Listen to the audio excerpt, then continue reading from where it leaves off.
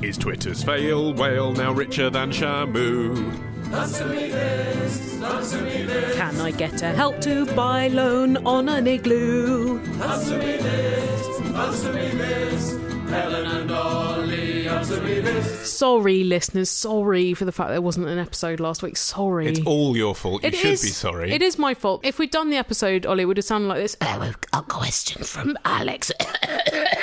Because I had bronchitis, so I'd lost my voice and I was coughing all the time and I wanted to die. I wasn't very well either, thank you very much. And Martin the Sandman wasn't very well, which of course is more important than me not being here, half of the main Answer Me This duo. That's right. You'd just be shouting into a vacuum, I couldn't offend you. A couple of you did tweet us, actually, to say that, why didn't you do an episode which was just you and Martin, Ollie? I don't want to be arrogant and say that I'm indispensable, but I think in this case... But you just bloody have. Yeah. And others of you have suggested that you replaced me with Siri. Although, there's me. the cough. Proof that you were ill. Thank I'm going to you, do Ollie. that as often as possible throughout the show. Thanks for your mockery, Ollie. I was coughing up blood, thank you. Yeah. I coughed so hard I threw up my dinner, thank you. I was just going to say... Sick note. Well, in Answer Me This, episode 277... Pre-bronchitis era. Yes, as it will forever Golden now be age. known. PB. We asked you for your anecdotes of when you have urinated in the vicinity of a celebrity. Yep. Here's a celebripist from Phil from London who says, a couple of years ago, I was working in the O2 Arena. Mm-hmm. I went to the toilet and found myself having a piss between Michael McIntyre and... the short one out of JLS. Wow. A doubler. A double celebripist requires a lot of technique. You can't look anywhere in the room apart from dead ahead without seeing a celebrity wang. I talked to them a bit throughout the evening, having served them, but as the rules of the men's toilets go, no conversation happened, urinal to urinal. Correct celebripist etiquette. Correct. Well, that's pretty starry, but not as starry as this celebripist from Adam from California, who says... While eating in a posh celebrity-owned eatery, I ran into the celebrity that owned the eatery whilst taking a leak. Okay, so that's one you're probably kind of expecting, but thinking, I bet that guy's not actually here. No, Was it Morgan Freeman, Robert De Niro? Wait, Ollie, wait. As I was doing my business at the urinal, you're not supposed to do a poo at the urinal, none other than the Clint Eastwood. Oh. Not that's a impressive. Clint Eastwood, the Clint Eastwood, sidled up next to me to let his dirty Harry out. Even if Clint Eastwood was standing next to me at the urinal looking down at my penis, I'd feel safe because his eyesight's probably gone now, hasn't it? He's not going to be able to recall any detail. If he was talking to a chair, maybe he would start talking to the urinal. Hi, Helen and Ollie. It's Lucy from Sheffield, but in Winchester. Helen and Ollie, answer me this. Is it true that Americans don't have Kinder eggs? And why? Because they're illegal.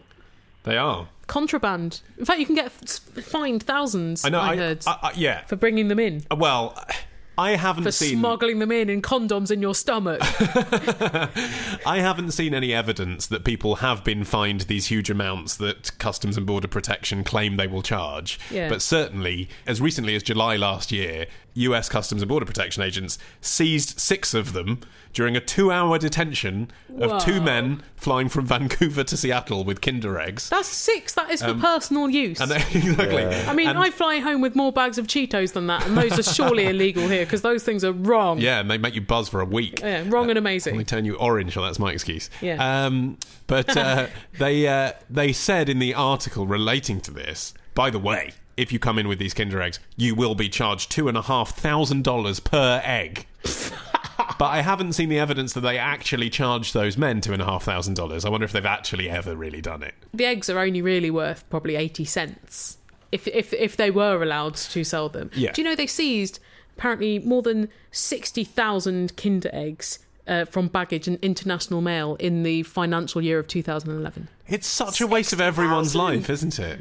Yeah. So anyway, yes, this is illegal, and it's illegal because of the risk of choking. Oh, it's because of a very specific 1938 Federal Food, Drug and Cosmetic Act, which outlaws candy with any object embedded that doesn't serve a function. So a lollipop stick is functional, but the plastic toy is not functional. That's entertainment. 1938.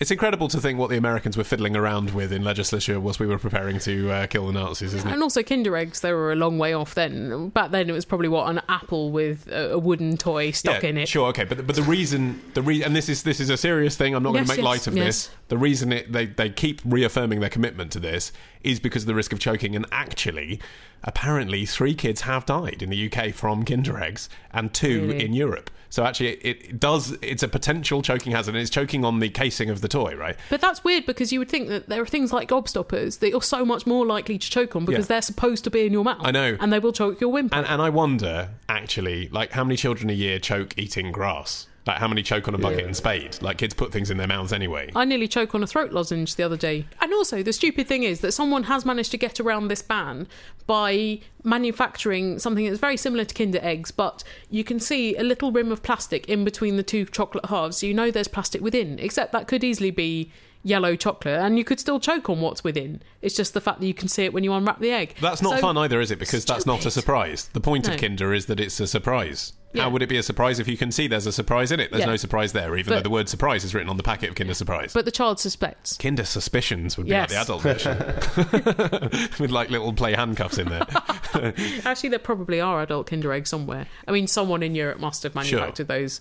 It's such a clever design when you think about it, the fact that the casing looks like yolk. It never really occurred to me as a child, but it's yellow coloured, isn't it? Can't bloody open them though, can you? Maybe that's why people choke, because you try and chew them open. Yes, you do, and actually I think they've changed the design for that reason. I didn't realise this because I haven't bought a Kinder Surprise for 20 years. What? But, why are you punishing yourself? Well, when was the last time you bought one? Probably a couple of years ago. Apparently they've changed the design since the one you're thinking of. So the casing we're thinking of is 2 halves stuck together, right? Impenetrable. Really hard to open. Really hard to open. The surprise is you can't open the surprise. What?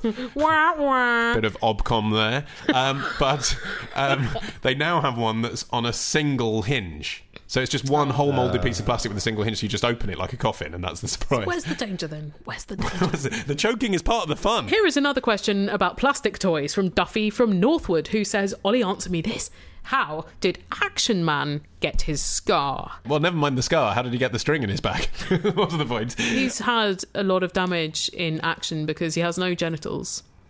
So the scar really it's on his face, story, isn't it? It is on his face, yes. Yeah, that is just a badge of honour, really, isn't it? Showing that he's been in combat. The story of Action Man is, yes, that he got his scar through action. Yes, through action. He was in a bitch fight with G.I. Joe. He was wounded in action, is what he was. No, he can't be in a bitch fight with G.I. Joe, Helen, because he is one and the same. Action Man and G.I. Joe don't share territories. No, but a lot of people are self-hating. It's the ultimate Jekyll and Hyde story. It's like Fight Club. Possibly. So yes, Americans who don't know, we have G.I. Joe in this country. We call him Action Man. He's otherwise identical. Because G.I. just didn't mean anything to the British market. That's right. Action, however. Yeah, we're all about the action. We are, so much. The reason he has a scar is because if he has a scar, you can copyright the doll.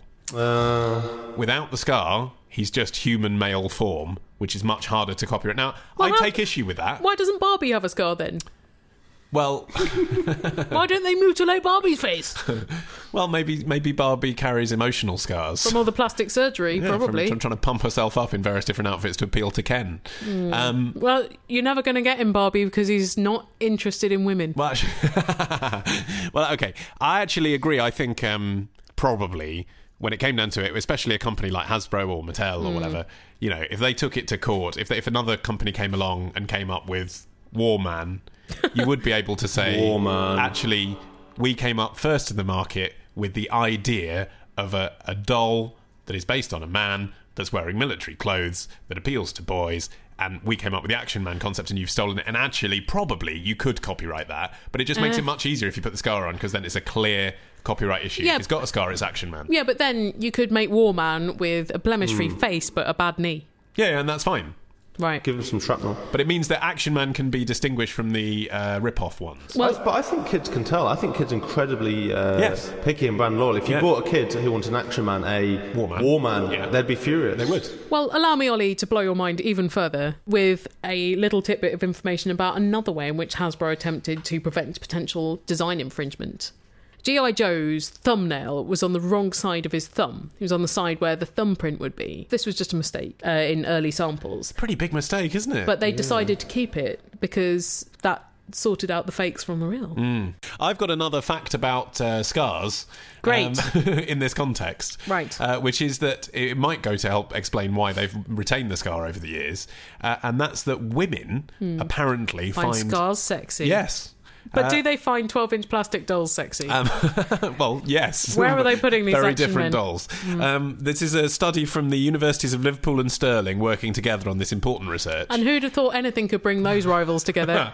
They did a study asking 100 or so, I think it was 112 or something. Not a big enough sample Not very group. many, no, but enough for a silly press release. Yeah. Asking over 100 women to rank in order of attractiveness pictures of different men. Apparently, the men that had slight facial scarring were ranked as men they would be more likely and interested to have a brief fling with than the men who didn't. But when it came to long-term relationships, they ranked equally. That, to me, does not seem to be influential in the Action Man sales pitch, because they're not asking these women to rank whether you find a man with scarring or a plastic doll with fuzzy hair and a swivelly neck. I'm certainly not saying that the merchandise designers consider this fact when marketing to children, but I'm talking in terms of cause and effect here. Isn't it interesting that a generation of women who perhaps grew up seeing the Action Man doll, and perhaps James Bond as well, often has a scar on his face, might be programmed to think a man like that, he's a bit reckless, you wouldn't settle down with him, but he'd be a good shag. I don't think women find scars attractive because of Action Man. I think they find scars attractive, and Action Man has one. It's because it shows that someone has had a bit of life. Had a bit of a life, yeah. Perfection on a man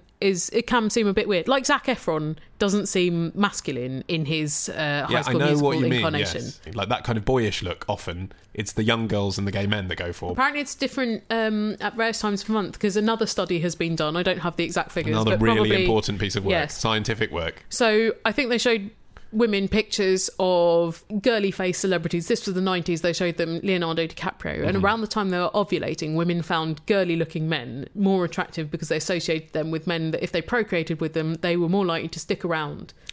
Whereas the rugged ones were the ones, they would shag at other times of the month. Okay. But then those are the ones who are the typical hunter-gatherer, I suppose. Exactly. Like, in a way, they might feel tied down by a baby, and yet the boyish-looking men, they're going to be the ones that have got teenage girls flinging themselves at them. No, we're going more primal. of a risk. I'm not sure that in cave times that was such a problem.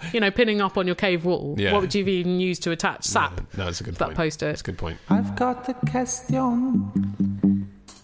Then email your question to answer me this podcast at googlemail.com. Answer me this podcast at googlemail.com. Answer me this podcast at googlemail.com. Answer me this podcast at googlemail.com. Here's a question from Hilda from Norway, who says, Ollie, answer me this. Who came up with self-tanning lotion? Why are you asking me, Hilda? Why indeed? Ollie's never touched any. I've never touched the fake tan. Natural glow. That's right. Natural glow. Every time I walk in the salon, they're like, whoa, Winton, how did you get like that? All on your own. One of the dancers in Strictly Come Dancing a couple of weeks ago had 2 doses of fake tan, so it looked like he was trying to black up to match his celebrity partner. Maybe he was, subliminally. Maybe. Oh, it was awkward. Hilda says, how did it catch on?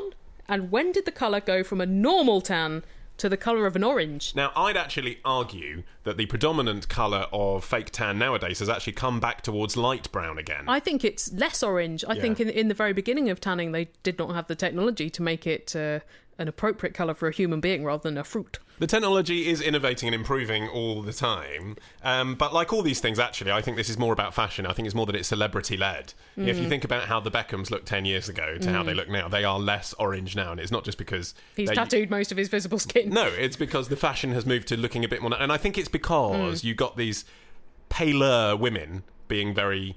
fashionable themselves, film stars that seem to be sexy even though they were very pale. Well, also it's like everything, isn't it? When it catches on with the commoners, then the trend reverses. Yes. So it was a posh trend, wasn't it, to be pale, because it suggested you'd never have to go out in the sun like a poor person. Yes. And then Coco Chanel decided that tanning was fashionable, and then they invented fake tans. It is often the case that people credit Coco Chanel because they say that her sort of stepping off a yacht in Antibes or whatever it was in 1925, everyone was like, oh, okay, you can have money and have a tan. She must have had great PR, because everyone's like, oh, she invented the little black dress. She cribbed it from servants' uniforms and then managed to get everyone who was rich to buy one. Well done her, I suppose. And Chanel No. 5 actually was just from the natural odour of servants as well, so if you know that. It's actually floor cleaner. But the point is, even though everyone talks about Coco Chanel inspiring this, you can inspire the fashion for a tan, but of course for about, as far as I can work out, 3 decades after that, people aspired to get that tan simply by sitting in the sun. Yeah, they would really frazzle themselves, They'd frazzle themselves. It didn't occur to them that there'd be a product to do this for you. So it wasn't actually until the 1950s that we saw the beginnings of the first fake tan bottled product. It was called Mantan. Yeah! And it still is now, because of its most faithful user. And like many fake tan lotions today, its active ingredient was dihydroxyacetone. That's interesting, because most active ingredients in pharmaceuticals have changed a bit in the last 60-odd years, in cosmetics and stuff. Yeah, well, I guess this is a natural thing. It's derived from sugarcane. It causes a reaction in your skin's amino acids, the DHA, that causes them to go brown. I read that the reason why they discovered this was because a nurse in the 1920s spilt some DHA on a diabetes patient she was trying to treat with it, 'cause it's from sugarcane, and it turned them brown.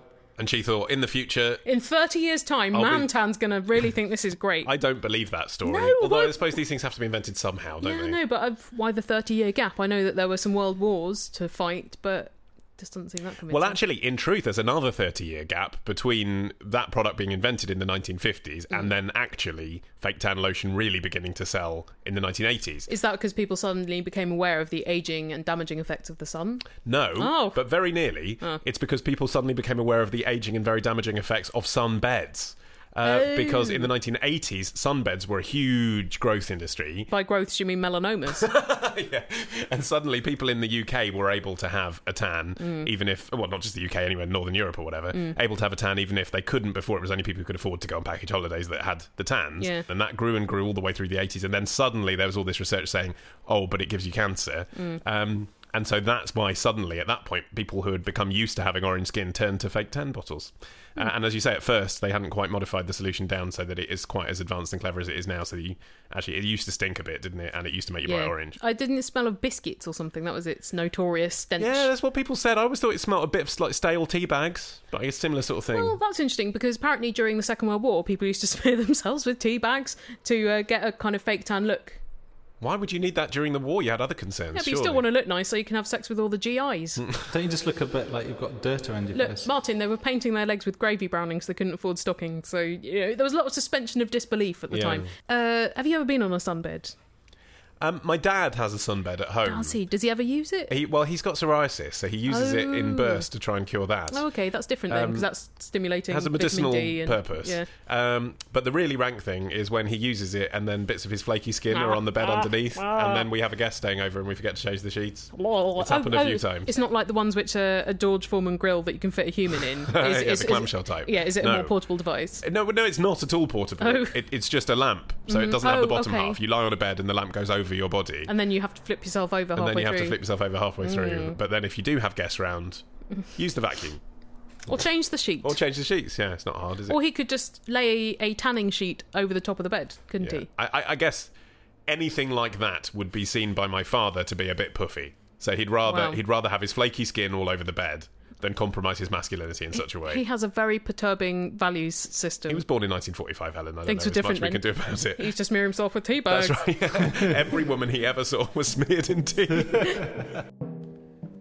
I always wanted my website to look pretty, but with my rudimentary skills it always looked shitty. How can I make it all modern and stylish and witty? Well, I'll tell you. With Squarespace.com there's tons of templates to use and loads of fonts and plugins and colours to choose. It only took me 20 minutes to build my shrine to Tom Cruise. The thinking man's crumpet.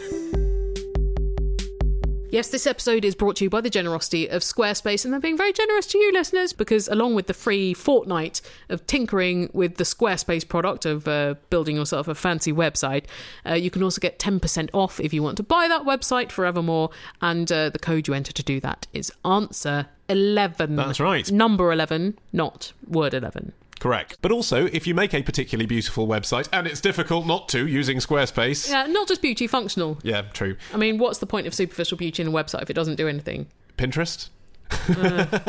Don't know. Anyway, yes, you're right. Yeah. Beautiful and functional website. Yes. If you create one of those, be sure to tweet a link to it using the hashtag AMT Squarespace.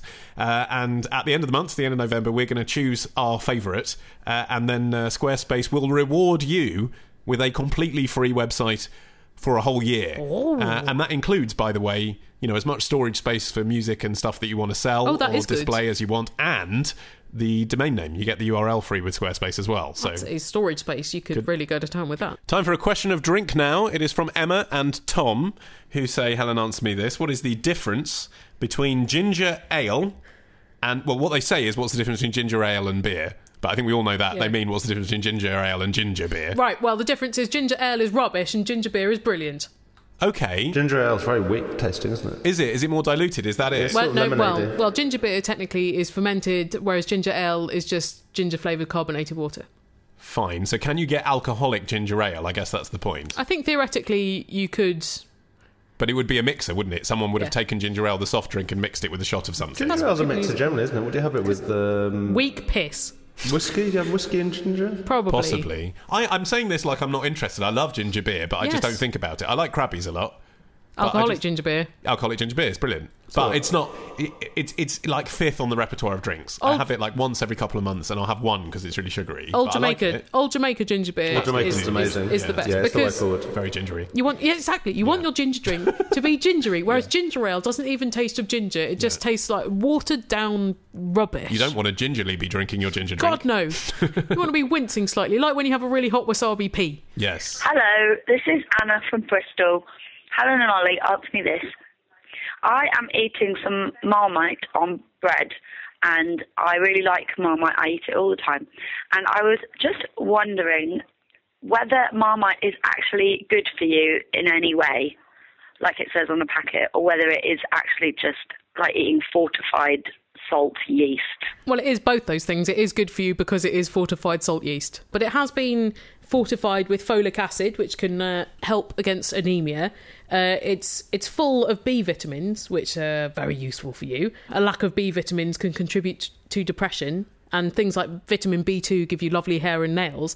It's high in vitamin B12, which elderly people are often short of. But the most important thing scientists think, but they are testing this at the moment on rodents, is that it's high in niacin, which is vitamin B3, and they think this helps boost the body's defences against Staphylococcus bacteria, which one of which is MRSA.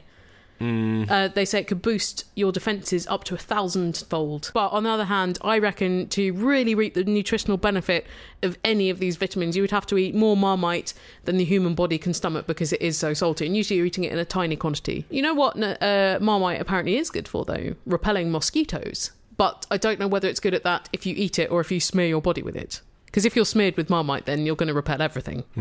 Except for Marmite lovers who are going to come and lick you, but they are perverts. I just don't think they would. I don't think the taste of Marmite on skin is... You wouldn't want it near the bed sheets, would you? That's the thing. Even if you liked it temporarily in the moment, the shame afterwards of having a bed that smelled of Marmite. Unless you had black bed sheets like kind of 80s sleaze. Yeah. But even then, you would smell yeasty. I wonder if Peter Stringfellow has ever smeared his penis with Marmite. That's basically what we're speculating to, isn't it? I bet he has. He's done most things, hasn't he? And also, he is now one of the elderly, so he would benefit from the vitamin B12. He's probably just got confused one day. Probably thought it was toast. He likes a tan. Maybe he thought, I'll be a rich mahogany if I put the Marmite on. Please send us an email. We love to keep in touch. If you send us an email, we'll like you very much. It's answermethispodcast@googlemail.com. That's answermethispodcast@googlemail.com. So please send us an email, or we won't know you're there. And if we like your email, we'll read it out on air. This is from Maz from London. She says, I've recently gone through a traumatic breakup. The kind where you lie in bed all day sobbing into one of his old T-shirts. Sometimes you just want the smell of the person. I am a lover of movies, says Maz. I thought maybe I'd cheer myself up by watching some films. Presumably not ones in which a spinster ends up alone. But I didn't fancy anything too heavy. Fair enough. Yes. It's not the time to be watching Bergman, is it? No one wants 12 Years a Slave when they're trying to make themselves feel better. Although it is a heavy contender for the Oscars, isn't it? It is, yeah, I'm looking forward to it. But at the same time, says Maz, I don't want to watch anything too brain-numbingly stupid. Fair enough, that leaves a lot of films available to you. That's right, yeah. Rom-coms would be a perfect genre for my mood. Of heartbreak, yeah, of course, brilliant. Yeah, I'm not sure. Well diagnosed, Maz. I know what she means. She says being light-hearted and funny with serious and heartfelt moments. That's true, isn't it? You know, the tone is essentially light-hearted. It's digestible, isn't it? There'll be dramatic turns, but nothing too serious in most of them. It'll be colourful. Exactly. However, she says, the idea of watching people ending up together and living happily ever after makes me feel physically ill. So, Helen, answer me this. Are there any rom-coms where the couple don't get together at the end, but everyone involved is still happy with themselves and their lives? She says, ironically, as a postscript, I tried P.S. I Love You, because I read in the synopsis that the husband died. Woo! What larks? And so I was pretty confident that the ending wouldn't involve the inception of a new relationship so soon after the death of a spouse, but I was wrong. Also, isn't that a Hilary Swank film? She's not made many good films, and the good films she has made are not rom-coms. My experience with rom-coms is limited since I was about 16. We were lucky in a way to grow up in the golden era of rom-coms, the late 80s, early 90s. Exactly. Yes. I think I was... I'm old enough that I remember when Harry Met Sally coming out at the cinema. No, I didn't go and see it, obviously. You were not old enough to go. Yeah, exactly. Yeah. But I remember it coming out, and I remember Four Weddings and a Funeral coming out and hearing about that. And then when I went to the cinema, there was some decent things like Groundhog Day. Action films were starting to become the ascendant, though, weren't they, at the time? Yes.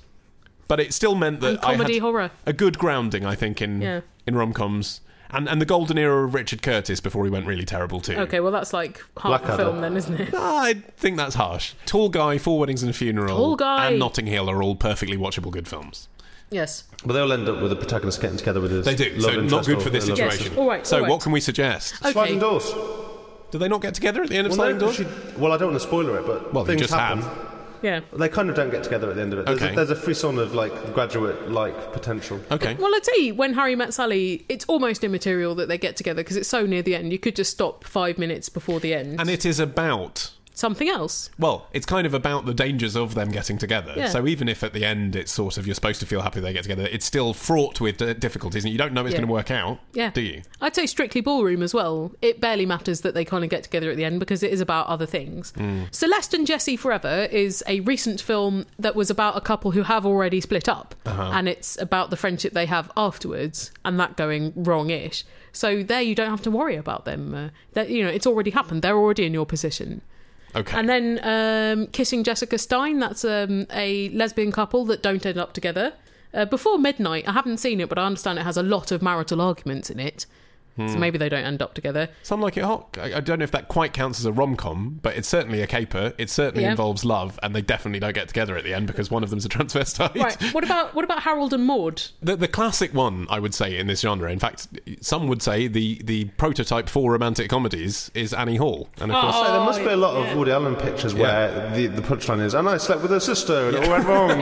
But particularly in Annie Hall, it's about them both feeling comfortable with the fact they split up at the end, isn't it? And also, it's not a relationship you envy. And I think maybe that's important. Maybe what you want out of the rom-com, Maz, where it's kind of aspirational, but they don't end up together at the end. Maybe you should be looking at friend relationships. So something like Babette's Feast or watching Gilmore Girls, the TV series. Or you can even watch 30 Rock because it has the same kind of gloss as a rom-com, but Liz Lemon's love life is firstly not of primary importance and secondly pretty rubbish. Probably better to avoid love stories at all, isn't it? I'm not sure I agree with Maz's thinking. Isn't it better just to watch knockabout slapstick? I mean, wouldn't you be better watching Laurel and Hardy if you want to cheer yourself up? Yeah, or okay, here are some suggestions, not exactly rom-com, but they seem to have the kind of vaguely romantic repartee you want but don't want at the same time. Rear Window. Romantic. That's about a sinister guy spying on people. He's not sinister. He is a bit. I know it's directed sympathetically, so you're not thinking Jimmy he's Stewart. sinister. How can he be sinister? But he is spying on people. Yeah, but it's a thriller with comic elements. And I'd also say The Graduate, because firstly, not a relationship you envy. Secondly, it is very funny, but in a kind of horrible way. Cabaret, not a rom-com, and they don't end up together. They don't end up together, and that's what she wanted. It's not that happy either. It does end in the Holocaust. What about Planes, Trains and Automobiles? That's a good one. Excellent suggestion. suggestion, Martin. In fact, most John Hughes films for this sort of occasion of heartbreak, I think, are a good suggestion. Black Widow, where she kills all the guys so she can't end up with him. That's a good movie. Well, I think we've done all we can with this question. We've offered many, many titles there. But it could be, listeners, that as you're thinking, you know exactly the right title that got you through your heartbreak. Yeah, and maybe, in fact, a lot of listeners have a different genre that they preferred. Maybe they preferred watching things where everyone was blowing stuff up and punching each other. Maybe, yeah, let the aggression out. I think I would go for musicals. I haven't really ever known heartbreak, but I think, as always in these occasions, I would default to Beauty and the Beast, which is a love story. That's really sweet. Just makes me feel good. Or Mary Poppins. Anyway, listeners, if you have a suggestion that you would like to recommend to Maz from London of a film that ends not with the couple getting together but is uplifting and fun, then please send them through, and all the contact details for us are listed on our website, answermethispodcast.com. And you can also use those contact details to send us a question. Indeed, and actually also on that website you can click through and get our Love Film trial. So if this idea of watching lots of box sets of things appeals to you, you can get a free month of Love Film, and we get money from them if you do. Twin Peaks, they don't really end up together in that. So you can try Dawson's Creek's on there, he's always lovelorn. Yes, he is.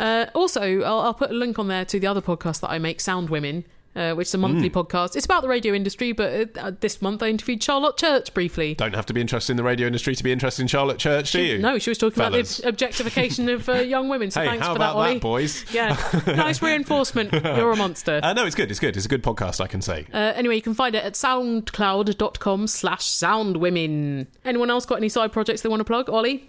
What have you been up to? No, you've got an empty life, just this. But still, the Existential Meltdown album is still out. Oh yes, fundraising. What all the kids on the street are saying, isn't it? Raising money for the Arts Emergency Charity. Available at? existentialmeltdown.bandcamp.com. Gives you more than enough to do until next week's show. Sure does. And we'll see you then. Bye!